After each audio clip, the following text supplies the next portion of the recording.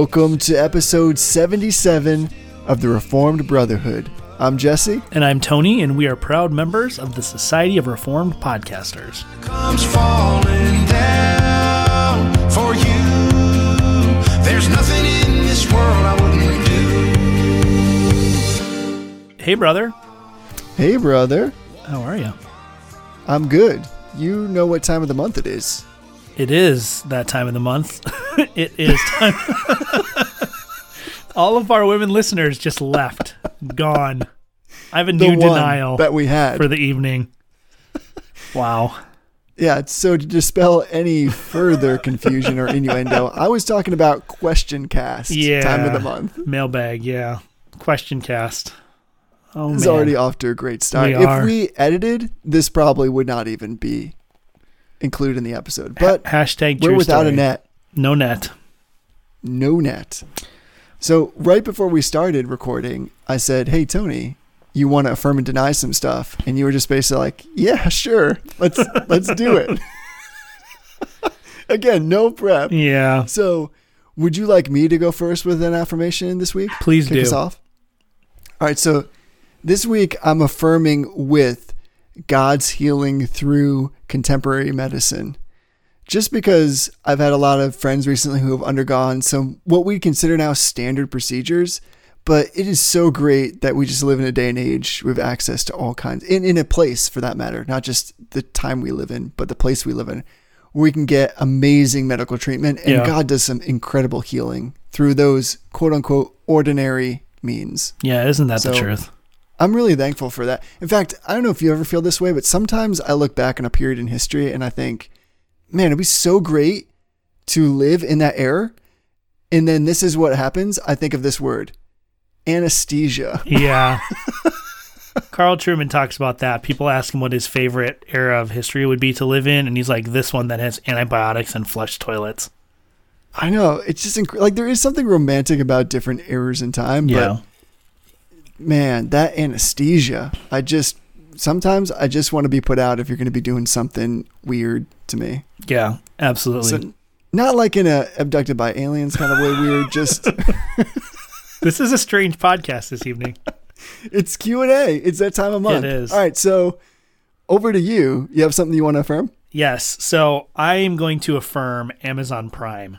So my birthday was last week, which was excellent. And happy birthday. I got Amazon gift cards, which is like every book buyer's dream. And I had some Amazon money from like a work wellness program, which I know you think those are terrible ideas, but I'm a participant and I got some Amazon money. So I was able to order The Christian's Reasonable Service by Wilhelmus à Brakel, which is an amazing work, and it's a great name. But I ordered it on Thursday and I had it on Saturday. And it's like, what a world we live in, that I can get like old school Dutch systematic theology from the 90s, printed in or translated in the 90s, and I can get it pretty much whenever I want it. Amen. And that's that's like a tome, right? Oh, Those books? For sure. It's 4 big volumes that are, each of them is at least as big as the largest Bavinck volume. So they're pretty significant.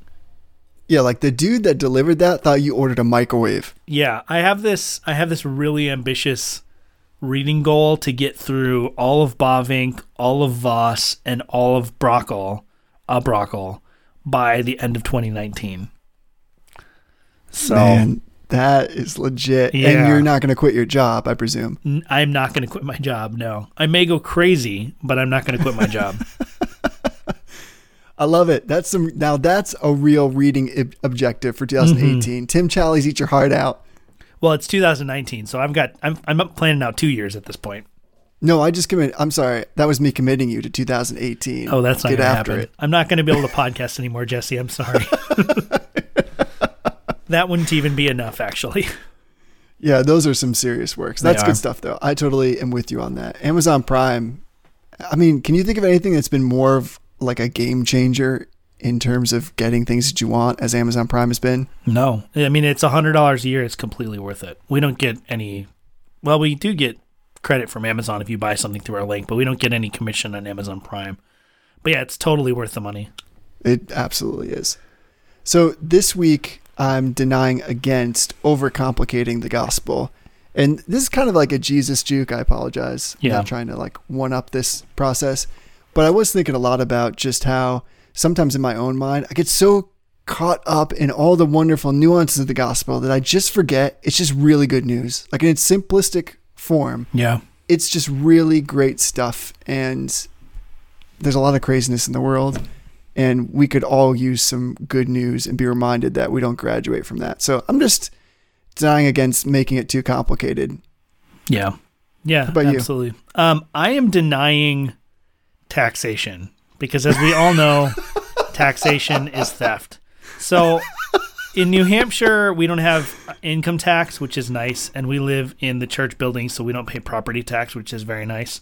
But we have a vehicle, and you have to register your vehicle. And so I have to pay the state for the privilege of driving on the road.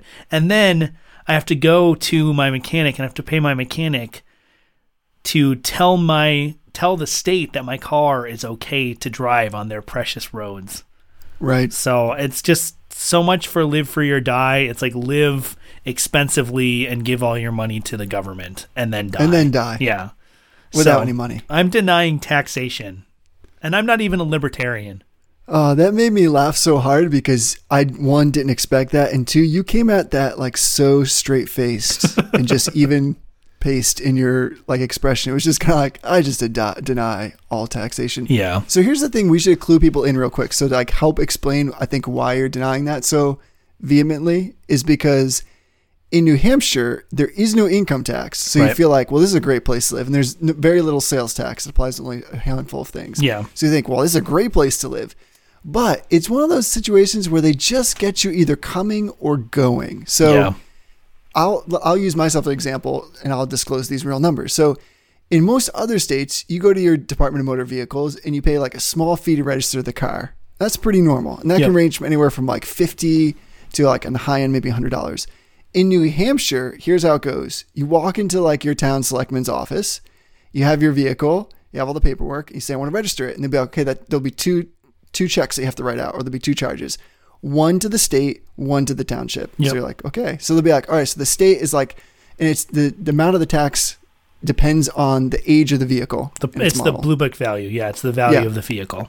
Exactly. So there'll be two checks. So let's say you owe the state like $34.95. It'll be some random number. And they'll be like, and the check for the township should be made out for $654.22. Yeah, they really get you. They do. And like the worst is they make you pay for the registration before you get the inspection. You can't reverse that order. So last year when we had to register our cars, I registered my vehicle and paid for the whole price of it.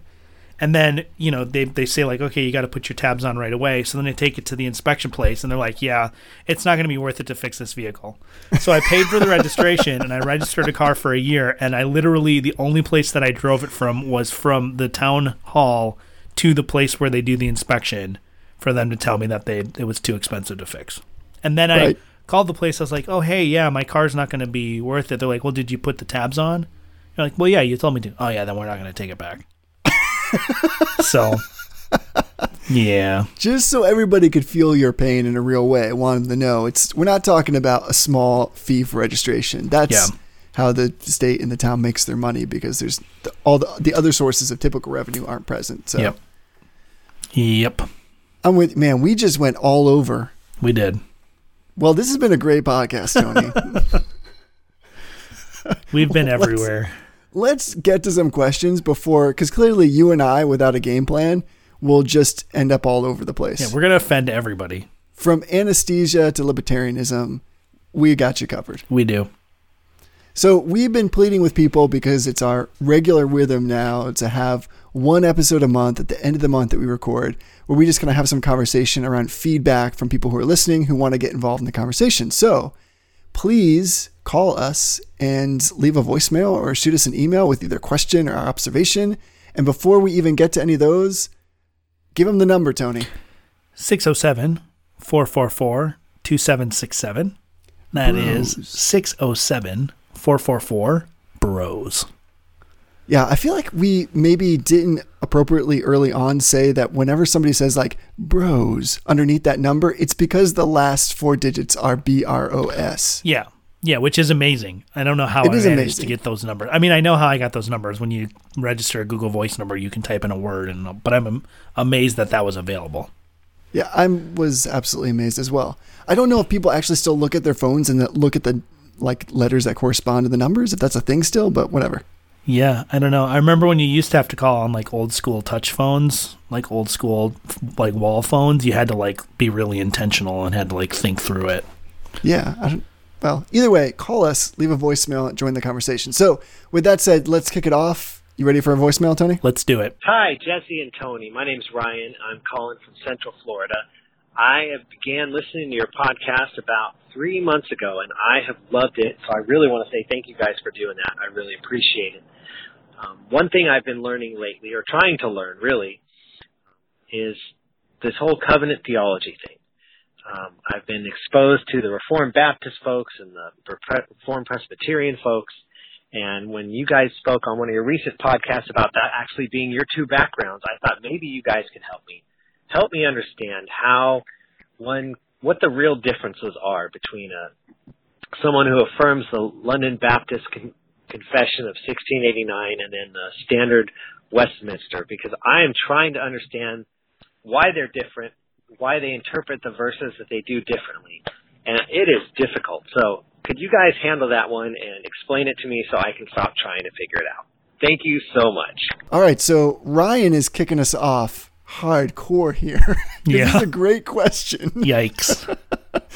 So this is basically like, let's unpack the main differences between the London Baptist Confession, and he references 1689 specifically. So in case you wanted to go to any other year, let's stay there and contrast that or compare it with Westminster Confession of Faith. So why don't we just start with, in your mind, what are kind of like the overarching differences between those two confessions? Yeah, so I'll be the first person to say the specific elements of covenant theology, there are some differences, but this is not an area that I'm super well studied in.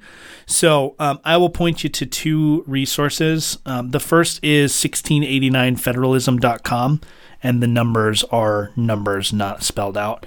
And they have all sorts of great charts, book recommendations. They really go into it.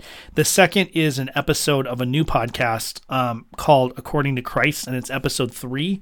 And they had Brandon Adams, who's the founder of 1689 Federalism, on to sort of explain Baptist federal theology or covenant theology. So both of those are great resources. The episode was fantastic. My main understanding of the difference is that the biggest difference is 1689 federalism would say that the covenant of grace is the new covenant.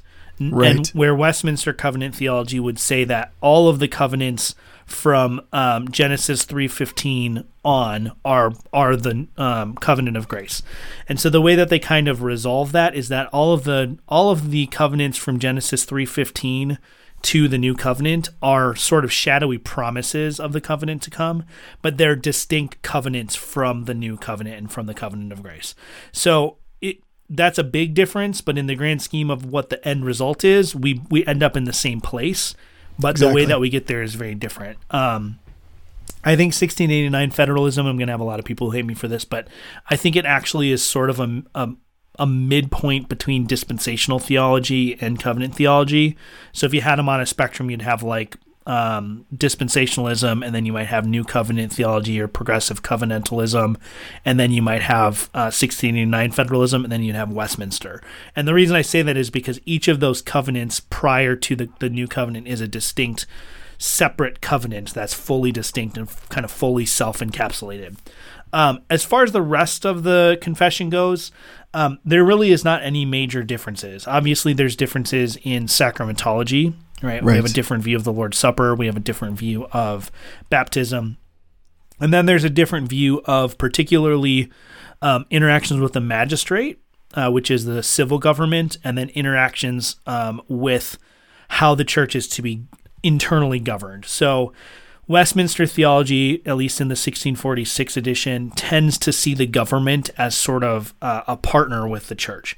And that has to do with the fact that the Westminster Assembly, strictly speaking, was a committee of Parliament that was called together by the government. Where Baptist history tends to be more in conflict with the established magistrates in a variety of ways. So you see a different relationship between the magistrate and the church in those. There's a really great resource. I'll put a link in there because I don't want to try to spell out the website, but that has the 1646 Westminster Confession and the 1689 London Baptist Confession side by side in a table, and then calls out specifically where the differences are by using different color. I think the code is if it's blue, it's an addition or a change, but not a substantive one. It's just like a slight change in the language. And if it's minor red, differences. It's a completely different section or a very different theology that's being presented. So it's extremely helpful. Does that kind of line up with your thinking, Jesse?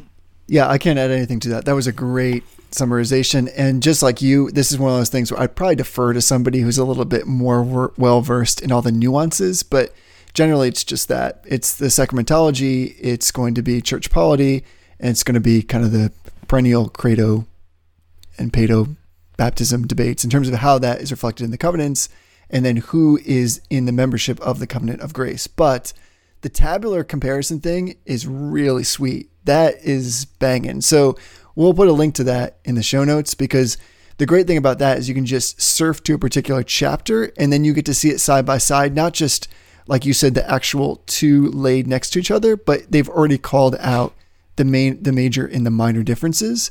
So I think it's way easier to read because it's super overwhelming if somebody were just to ask you, well, tell me what the differences are. Tell me the scriptures that they interpret differently. That's kind of a big task. So somebody's made it particularly easier for us. It just lacks, like you mentioned to me before, it doesn't have the proof text in it, but you could easily cross-reference those with a physical version or otherwise of the confessions. Yeah, and it is really interesting because there are some differences that they seem like they're mostly linguistic differences, but it'd be interesting to be able to track down the reasoning. So I wrote a paper a couple of years back on Article 2.3 of both confessions and how the Baptist confession changes some significant things. I don't think there was a theological change. I hope not, because that's the doctrine of the Trinity.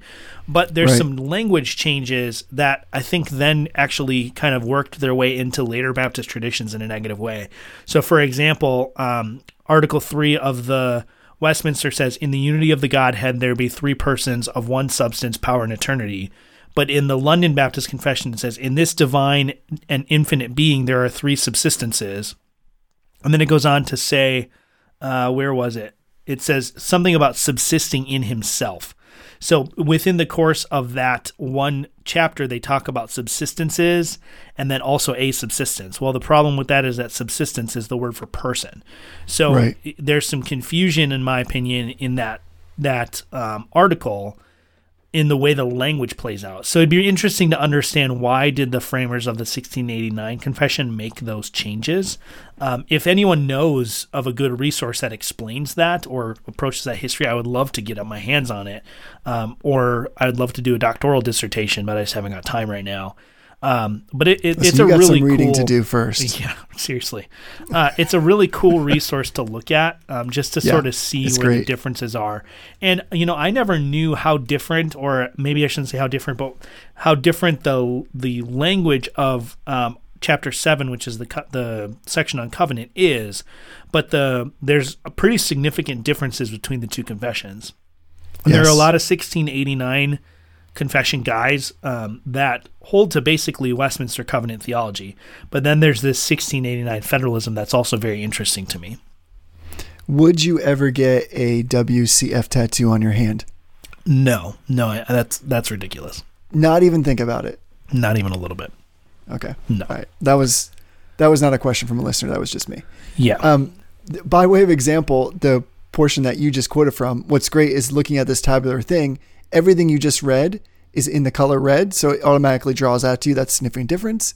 In that same section, the only thing that's blue, which is a minor point, is just that the WCF references Holy Ghost, Right. And it's spirit, or he's referenced as spirit in the LBC. So just an example, it's almost like a fun resource to use to pull up a passage or section and just kind of see what the differences are by way of exploration. So I'd highly recommend it. Yeah, just to clarify what I was saying, because I messed it all up because I wasn't actually looking at it. It's Article 2:1 of the London Baptist Confession says, "The Lord our God is but one living and true God, whose subsistence is in and of himself." Well, as I read that, that's one subsistence. The problem is that the Trinity is three subsistences. And then when you go to 3, there are 3 subsistences. So it's kind of like, well, which is it? One subsistence or 3 subsistences? So it's an interesting study. I don't think that the London Baptist Confession of Faith is heretical or anything silly like that, but it's just an interesting way to look at it to see these differences. It's all good. It's all grace here, Tony. We knew what you meant. Nobody was doubting that you weren't on top of that. That's true. I wasn't on top of it, though. I wasn't. Yeah. Anyway. All right. Next question. So this is from Jimmy, who sent this in via email. I'm just going to read what he wrote because I think it's good straight up. Okay. So here's his question. I had a question regarding the Reformed understanding of the second commandment. In the Old Testament, God speaks to Moses out of a burning bush and later leads the Israelites as a pillar of cloud and by fire. So for starters, I know much of what you said that sounded foundational to the confessional understanding of the second commandment is that God cannot be adequately represented in imagery. How does that relate to God showing his physical presence in these OT examples? And then this is a two-parter. Second, would artistic depictions of the burning bush or pillar of cloud/fire be considered a violation of the second commandment? What do you think? So this is probably going to be somewhat of a surprising answer for people who know me and know my perspective on the second commandment. So we'll get at the first one. They're called theophanies when in the Old Testament we see God appearing in some sort of physical manifestation. It could be him walking in the garden in Genesis 2 or 3. It could be the burning bush or the pillar of flame, the angel of the Lord, the glory cloud that rests on the temple. All of those things are physical manifestations. And this is something that's been really kind of disagreed on throughout church history. So some people would say that this is God sort of becoming visible in like a real, almost natural sense, that he almost like an incarnation of some sort. Right. So the question sometimes is, well, what's the difference between this and the actual incarnation? Others would say, like Augustine would say, that even the angel of the Lord was just an angel, but it was an angel that the Lord kind of assumed or purposed for his own reasons to reveal himself. And so where I fall down on theophanies is that a theophany is God taking and using a created media to present himself to the world. So there is no visual similarity between the burning bush and God. And the reason is because there's nothing visual about God. So God doesn't look like anything. He's invisible. So any sort of visual medium that he uses cannot bear any visual resemblance to him. Right. So even the angel of the Lord, we can talk about as a created medium, or even just God's voice. When God thunders from the heaven, those, in most cases, we can probably surmise those are actual sound waves that are being generated that the people are hearing, especially when you have the whole assembly of Israel hearing or something like that. Those are created media that are being used by the Lord. So my perspective on that is, and I hold this kind of tentatively and loosely, but those instances, I don't think they actually would be a second commandment violation, because you're not portraying the Lord visually. What you're doing is you're portraying the created media that the Lord assumed. So right. That there's a lot of disagreement on that, but as far as I know, that's actually an accepted position in a lot of the Reformed world. That would say like the pillar of cloud or the pillar of fire or the angel of the Lord may be an acceptable thing depending on what you think is going on in those theophanies. There are a lot of brothers and sisters that hold different convictions on that their conscience would be sensitive to that.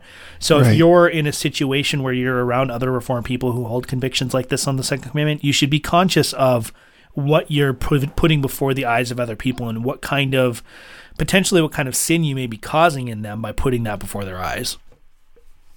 What you're saying makes sense. What's interesting is I think because of my thinking has been in transition on this, like we talked about, I think right now I'm a little bit more tentative about it, only because I get the difference what we're talking about between representation versus the actual essence of the being, which in Christ we have in spades. So that's outside the scope of this conversation. But what about the burning bush?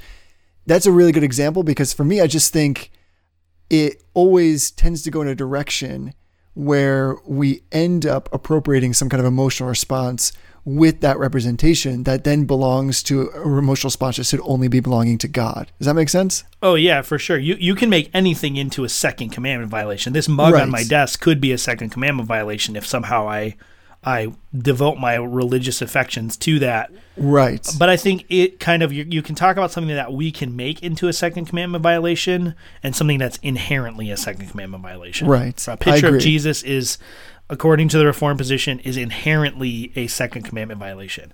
I don't know if you've seen those nativity scenes, quote unquote, where it's soda cans with names on it. Have you seen that on the internet? Yeah, I have actually.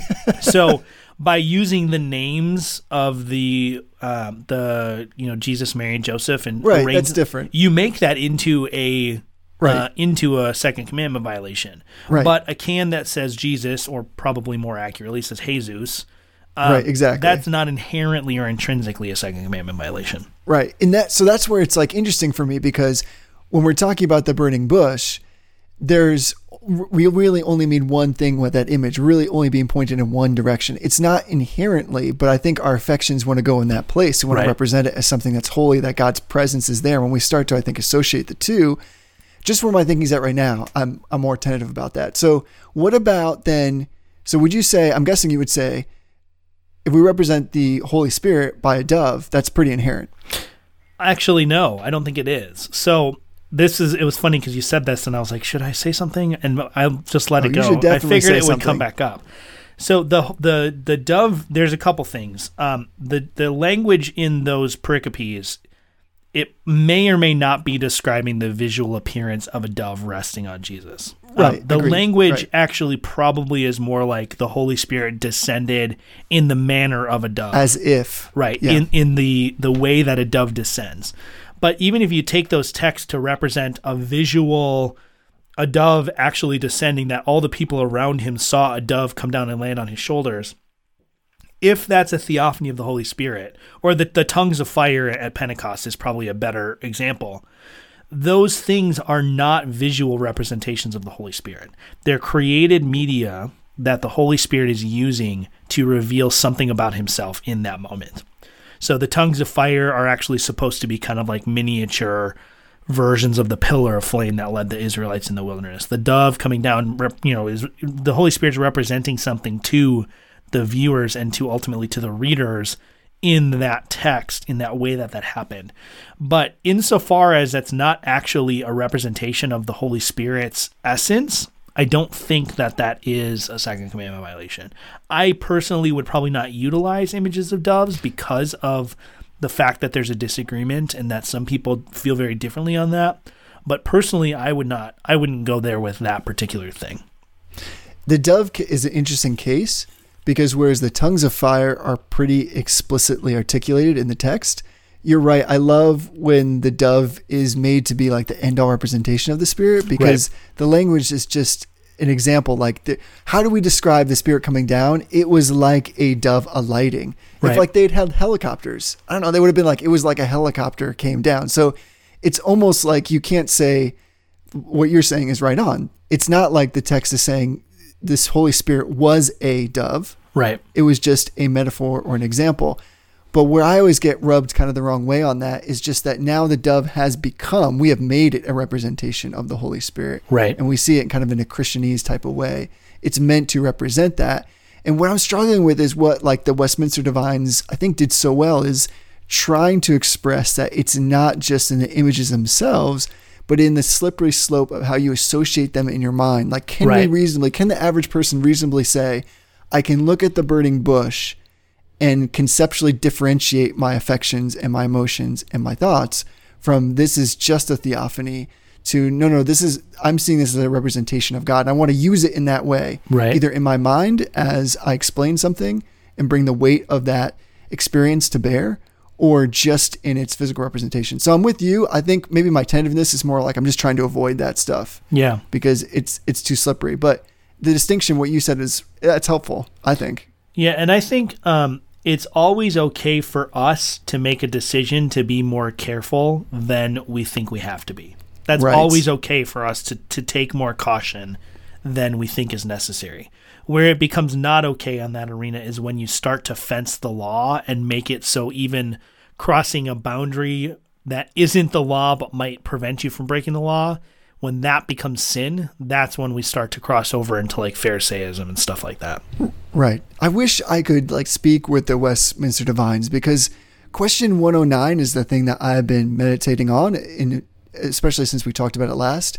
And that's the one that's really tough, because the language in there is against making any representation of God. So maybe Right. it's just semantics, but are these things represented God? And I still get what you're saying, but the fact they're natural occurrences of God showing himself, not God showing him, but God showing himself in these things. But Right. the representation, that's the hard part, Yeah. Yeah. And I mean, I would say this is totally a layperson's opinion. Who knows? I mean, we can probably get in touch with some ordained men in the OPC or the PCA to get their take on it. But I would say that in those instances, God is not representing himself visually. He's revealing himself through the use of a created medium in terms of symbolism and in terms of presence. So like I said, the pillar of fire bears no visual resemblance to God whatsoever. Right. The dove bears no visual resemblance to the Holy Spirit. But God is revealing something about himself, and he's doing that by means of almost like a real world metaphor of some sort. So there are elements of doveness that reflect on God's nature, Sure. particularly the Holy Spirit in that instance. There's elements of pillar of fireness that represent God's character. So I just think we have to be really careful, but I also think we have to be understanding what those are, because we can slip very quickly into the mistake of thinking that those are visual representations, that God Exactly. himself was providing us some sort of visual representation of his nature or essence. And that's not the case either. So we have to be very careful to understand those texts for what they are, and to not make the mistake of thinking there's a one-to-one correspondence. So like the three men who come to Abraham at the Oaks of Mamre, right? Augustine on the Trinity has this long reflection on that. And his conclusion is that it's no one person of the Trinity. It's an angel. It's just a regular angel that God purposes for his use. But he kind of goes about it in a way that makes it really clear, and I think this is the strength of his argument, that this does not in any sense reveal God essentially. And that's important for us to remember, because nothing can reveal God essentially. Right. Our language cannot comprehend God essentially. Our brains cannot get around it. Visuals cannot do it. Even the Bible cannot represent God essentially. It only does so and only can do so analogically. Right. Sorry, I thought there was more. No, that's it. It was just Sorry. like a mic drop. Boom. Yeah, exactly. Really, that responsibility belongs to Christ himself, which Right. is why we differentiated between seeing him in the flesh is very different than and having that memory versus trying to conjure up your own or some kind of representation. Yeah, Right. this is tricky, right? I mean, I think this is good for people to think through, and even these other kind of things that we use to represent God. And I like what you said about trying to understand what's actually happening in that passage, Yeah. and how God is revealing himself. And when I kind of marry that up, or maybe in the kind of contrary sense, marry up the catechism against those passages, the way I've been interpreting that is the making a representation of God is it's okay for God to represent himself. We just got to be careful about how we represent God, even if we're doing it by order of second derivative, like how we represent God representing himself. Yeah. So I just think it gets tricky and kind of all tangled up, but I think this is a wonderful thing to meditate on. But I think you've answered the question really well. there's a kind of a breadth and scope to how people feel convicted about this, but it's good to go with wherever your convictions are at. Yep, absolutely. Does that sound pretty fair? It does. Okay, you ready for another question? Let's do it. All right, this is good. We got people who think of like some really interesting things to ask. I don't know if that's a reflection on us or whether they're like, I have no place else to go, so I'm just going to ask these two cartoons. They must be really desperate. Yeah, I think it's a lot of desperation. So this is another email is from Ryan, and he asks, there's a passage in Hebrews that mentions Esau basically trying to repent with tears. And so he writes, I take it to mean likely that he was unable to truly repent and change and not just say some words. He wasn't truly sorry enough to change. Is there an analogy in this to someone who seems unable to leave the clutches of a particular sin? How would you deal with someone worrying by seeing Esau in themselves and being concerned about being reprobate? Sure. Boom. Wow. So, obligatory disclaimer that Jesse and I are not pastors. And even if we were pastors, we're not your pastors. So if you are a person that's struggling with this question about yourself, the first place you need to go is to your pastor. If you don't have a pastor, then find the closest Reformed Bible-believing congregation and make a phone call. But I think that this question may be coming at it slightly wrong-headedly. I agree. So do you have that passage about Esau in front of you? I do. Let me pull it up. So what he's referencing is, I believe, Hebrews 12:14 through 17. Yeah. And while I pull that up, you keep saying brilliant things. Well, I don't know about brilliant things. So the account that Hebrews is referencing is when Esau comes in and he is trying to get the blessing that Jacob has stolen. And he basically says, Father, is there no blessing left for me? So outwardly, he wants the blessing, and this blessing is the blessing of covenant fellowship with God. So that's what Jacob has that Esau doesn't. He is continuing on the covenant line, and Esau is not. And Esau outwardly appears very distraught and almost repentant. He's got tears, and so Hebrews is commenting on that. And Jesse seems like he's probably found it by now. So if you've got that, could you read that, Jesse? Yeah, that was great delay right there. And I'm going to read I'm going to start in verse 14. The two phrases about Esau are at the latter portion, but without the context of the preceding two, it's not that helpful. Yeah. So here's Hebrews 12, starting verse 14. Strive for peace with everyone and for the holiness without which no one will see the Lord. See to it that no one fails to obtain the grace of God, that no root of bitterness springs up and causes trouble, and by it many become defiled. That no one is sexually immoral or unholy like Esau, who sold his birthright for a single meal. For you know that afterward, when he desired to inherit the blessing, he was rejected, for he found no chance to repent, though he sought it with tears. Yeah. So this is an interesting passage, and I think we have to acknowledge up front that we have to be tentative because there's a lot of different ways to take this. Right. But the way that I understand it is that Esau is seeking the temporal benefits of the covenant. So we might even compare that to eternal benefits, but not eternal benefits. You know, we've drawn the distinction a bunch of times on this show that the beauty of salvation is that we get Jesus, right? We get God, and we get fellowship with God. We get union with Christ. We get to be indwelt by the Holy Spirit. And then there's these other benefits that come with it.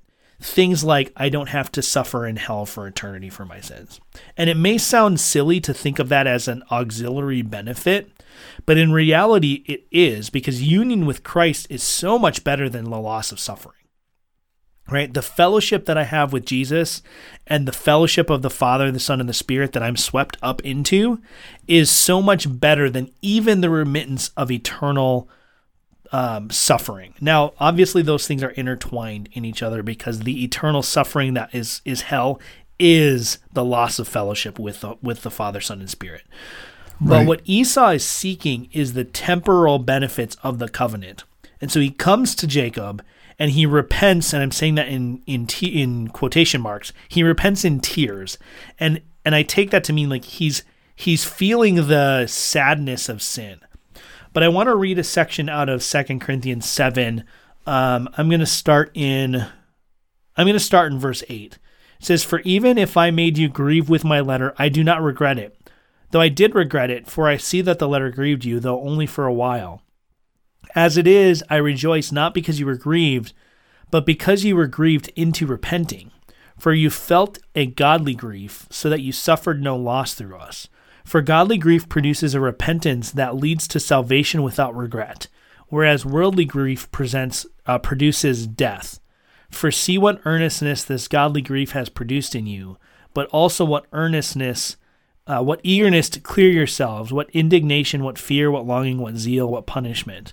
At every point you proved yourselves innocent in the matter."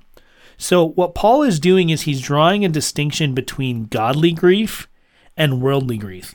And worldly grief is just an outward, it could even be an outward sorrow for sin, right? You can have a person who has, for example, committed adultery and has observed the destruction that they have wrought on their family and their friendships and everyone around them, right? Or you might have someone who is addicted to drugs, who is able to sort of recognize and grieve over the fact that they've lost their jobs, they've broken their relationships, they've destroyed their body.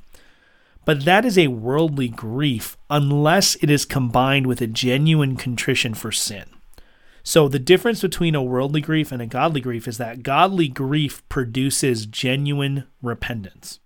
So I think that where this is coming in, and the reason that I think it's kind of wrong-headed, is the second question is, how would you deal with someone worrying that they see Esau in themselves and worry about being reprobate? A person who sees Esau in themselves and worries about being reprobate is probably more struggling with assurance of salvation than they are with actual salvation. Right. Now, I don't think that the kind of common trope that, well, if you're concerned about reprobation, then you're probably not reprobate. I think there's some truth to that, but I think that we can overdo that a little bit because there's lots of people who might be afraid of hell but aren't really concerned with loving Jesus. And that's kind of the definition of worldly grief, right? I'm scared of hell, but I don't really care whether I get Jesus in the deal. It's consequence-based. Right. So I think that if someone is seeing Esau in themselves, then the answer is not to kind of placate them with truisms about, well, if you see Esau in yourself and that bothers you, then you're probably not actually Esau. I think the answer instead is to preach the gospel, right? So instead of trying to mitigate their frustration or their concern, instead we say, well, you know what? Esau, like Jacob, had done nothing to merit the blessing. Jacob was just as unworthy as Esau was. There's nothing special about Jacob that made him more worthy of Jacob's blessing or more worthy of covenant fellowship with the Lord. However, God in his grace and his mercy chose Jacob before either of them had done good or evil. And if you repent and trust in Christ, if you truly trust him and you are changed by him, then he has chosen you too. Now, we have to be careful because that can sound kind of sort of Arminian when you start to reverse it that way. But that's the truth, though, is that the way we know we're elect is that we bear the fruit of being elect, namely justification, repentance, all of those things that follow from union with Christ. Right on. I think the key to answering or addressing Ryan's question is understanding why the author of Hebrews is pulling Esau in as an example in what he's writing. And so I think, as I understand it, this example of Esau is kind of viewed as an exposition of the word defile in the text. Because when Esau set more value on one meal than on his birthright, he lost his blessing. But the author is going beyond just what's on the face there of that example to explain something a little bit deeper. Because at first, Esau basically regarded the act by which he sold his birthright as though it was no big deal. But then at length, when it was too late, he found out that he had incurred this huge loss. And when the blessing was transferred by his father, Jacob, and was refused to him, there was nothing he could do. So I think what we're getting at here is, like, in that same way, those who are led away by the allurements of the world alienate themselves from God and in a way sell their own salvation that they can feed on the meal of this world, I guess you want to keep the metaphor, without thinking that they lose anything or thinking that they'll actually be made happy or satisfied by doing that. So when Hebrews states that Esau found no place of repentance, I think what it means is that he profited nothing. He gained nothing by his late repentance. though he sought it with tears, because he had lost it by his own fault. So it's not, I think what you're saying is the same thing I'm saying, and that is the repentance we're talking about here is not necessarily like repentance unto salvation, but a better concern for the consequences of the action that took place here. Yeah. And that's the example that the author of Hebrews is driving us back into, to understand what it means to seek holiness rather than to seek worldly things, and to not exchange one for the other. Yeah, if you go back and listen to our Lordship Salvation episode, which is where most of these questions are coming out of, we talked about Bavinck's summary of Calvin. And one of the things he pointed out was that both Calvin and Luther they recognized, but especially Calvin recognized, a certain kind of repentance or a certain kind of contrition Right. prior to justification. And what they said is that was a legalistic repentance. And it was only a repentance that was sorry and sad for the consequences of sin. And I think the way that you explained what's going on with Esau and how that applies to our life was very insightful. Is that Esau traded the momentary satisfaction of stew for the permanent blessing of covenant fellowship.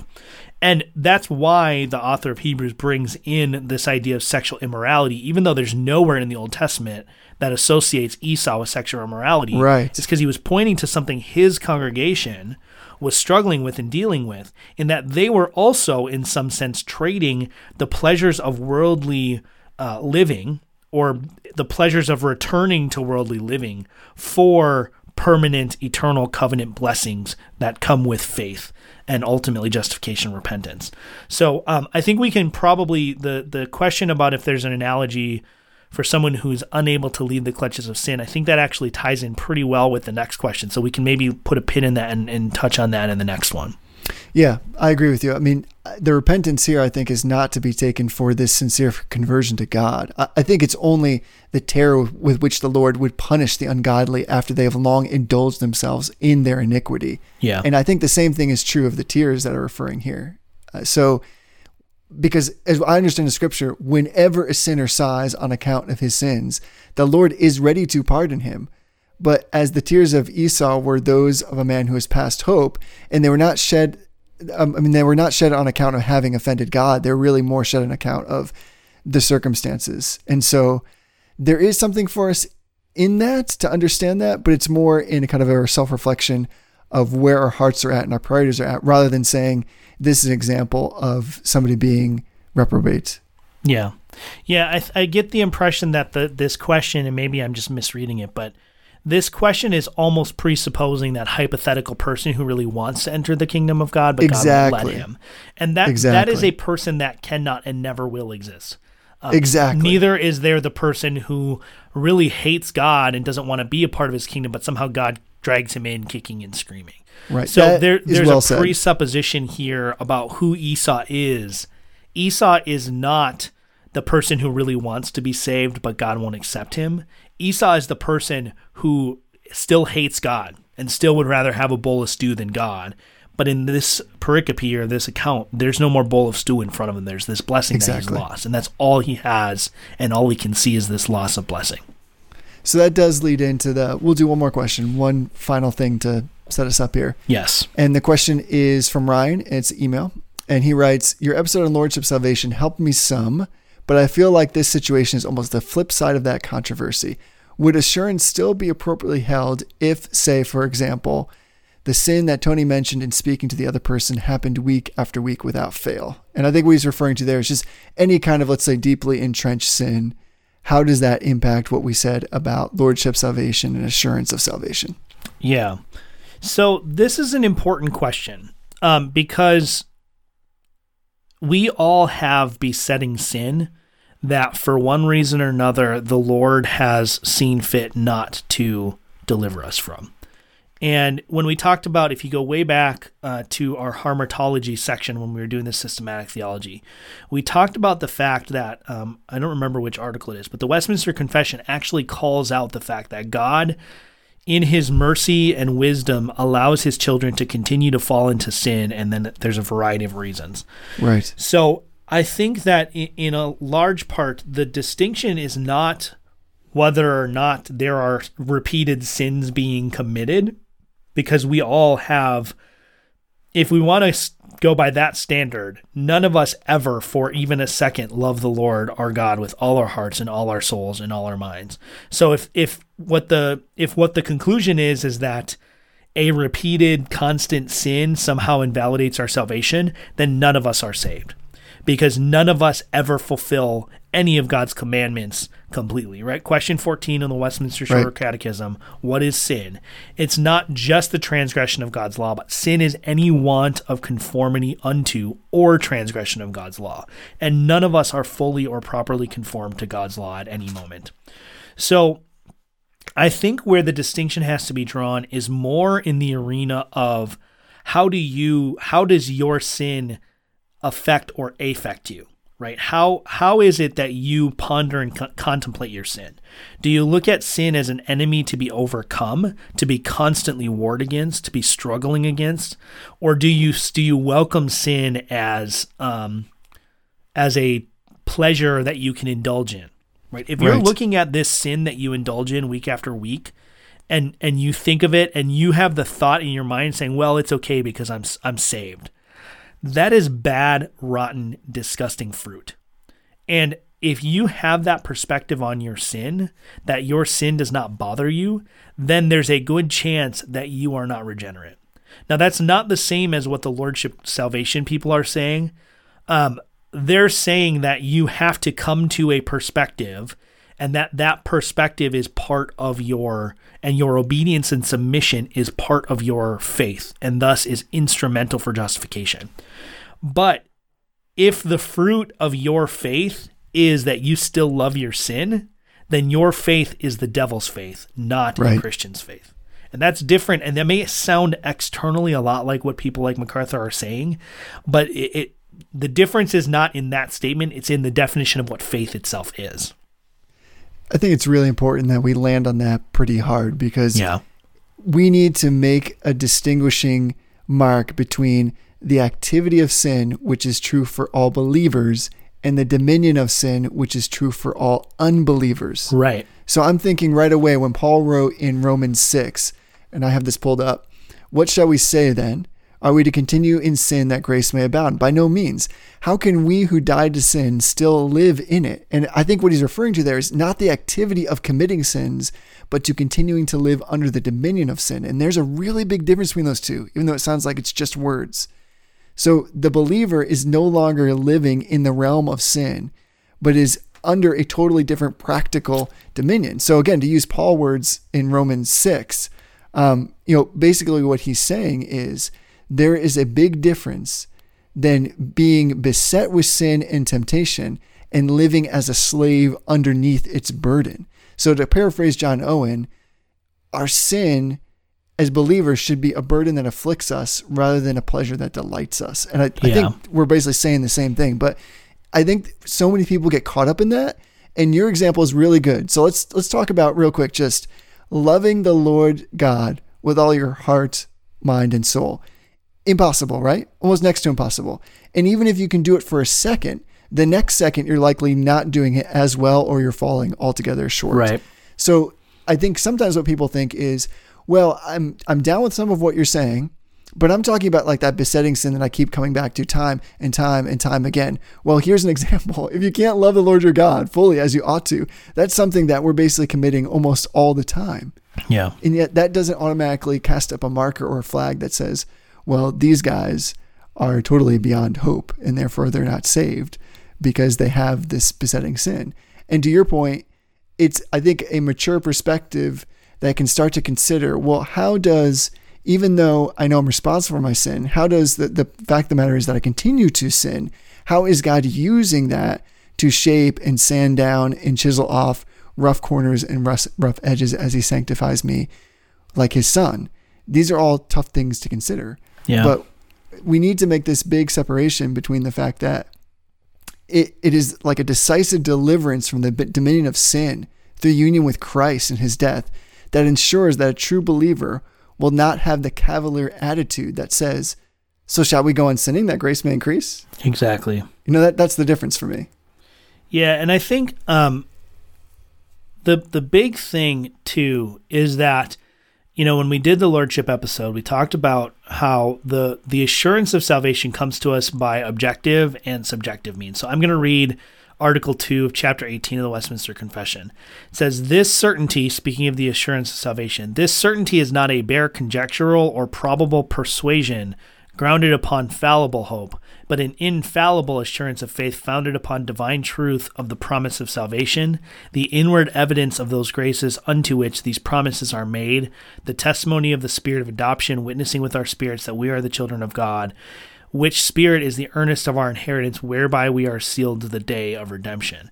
So, as we talked about, the objective assurance of our salvation comes from, first, the promises of Christ and what is promised to us in salvation, and second, from the presence of the Spirit in our life who testifies to us, and he is the seal of our inheritance. Right on. And so the way that I think that this plays into effect with this particular question, and this is where, what I said earlier is that if you're looking at this, when you look at your life and you think of the promises of Christ in salvation, right? He promises to deliver us from the dominion of darkness and to justify us and to give us righteousness. But he also promises that we will be conformed to his image so that we will truly and genuinely glorify God, right? He accepts our good works on the basis of Christ's good work. Now, if your life is such that you look at your sin and you can say, I know that Christ promised that I would make progress, but I haven't made any progress at all. That is not a good sign. Right. But at the same time, we have to recognize that a lot of times we get focused on like one particular element of our life, right? So you might have a guy, and most of our audience is men, so there are women that struggle with this too, but you might have a guy that struggles with internet pornography, right? And every time he does it, he feels sick about it. He hates the fact that he's dishonored God. He hates the fact that he's dishonored his wife. He hates the fact that even though Christ died for these sins, he just can't break away from it. That is very different than someone who, maybe feels a little bit guilty, but whatever. Nobody saw it, didn't really hurt anybody. Right. That's very different. The promises of Christ are that we will make progress holistically, that we will be conformed holistically to his image. Now, if you're one of those people that struggles with internet pornography, you probably are you're only focused on the fact that you're not making progress in that area. There are probably a lot of other areas in your life that you need to assess as well. So we have to be careful not to fall into the trap of only assessing one area of our life, only looking at one part of our fruit. Because the fruit of salvation is very broad. It's very comprehensive.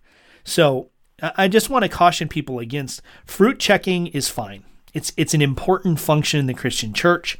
It's an important function in the life of a believer as long as it's based on and derivative of the promises that Christ has made in the gospel and the testimony of the Holy Spirit. Right. So I don't want people to get too bogged down in it because it can be really soul crushing. And I feel like this question is almost kind of drifting that direction because, like I said, there are besetting sins in our life that the Lord has allowed us to continue to struggle through for a variety of reasons that we may never know. That does not mean that your fruit is rotten comprehensively. The fact that you hate that sin, genuinely hate that sin because it offends God, that in itself is good fruit. So just look to the promises of Christ. Look to the testimony of the Holy Spirit. Seek the aid of your pastors and your other brothers and sisters in Christ. And don't get too mired in the depths of trying to fix that one particular sin. You should always fight against sin, but sometimes we just have to recognize you have to do what you can. You have to do the best you can. You have to keep fighting and recognize that at the end day, in the final analysis, we are going to be accepted on the basis of Christ's righteousness, not any civic or civil righteousness we can muster. Amen. And on that last day, God will eliminate all of this sin. He will glorify us, and we will be free of it forever. See, now we've come full circle. Because for me, this is about getting back to the simplicity of the gospel. Yep. So that's what's the wonderful thing is we tend to overcomplicate it sometimes. And as really good, reformed, intellectual, heady folks, I think we have to be careful, like you kind of cautioned in the last question, not to create oxymoronic categories that don't exist. Yeah. So it's better for us just to continue to come back to Christ. I think you have to worry when you have a settled disposition towards your sin. Yeah. That's the place where we should start to say something is truly wrong. But other than that, I think everything you just said was great. And I would just add, go please ask your pastors these same questions. So Yes. that you can have a great conversation in person around this and really spend some time praying through these Yeah. and having some wonderful fellowship. So to that end, let's at least give the number again, because we'll do this again next month, right? Yep. So what's the number again? So people want to call and either say all kinds of ridiculous things to us or ask questions. That would be 607-444-2767. Bros. Bros. All right, Tony, take us home. Well, thank you for all your voicemails and emails. We love doing these episodes. And until next time, honor everyone. Love the brotherhood. What if I'm far from home? Oh, brother, I will hear you call. What if I lose it all? Oh, sister, I will help you out. Smooth like butter.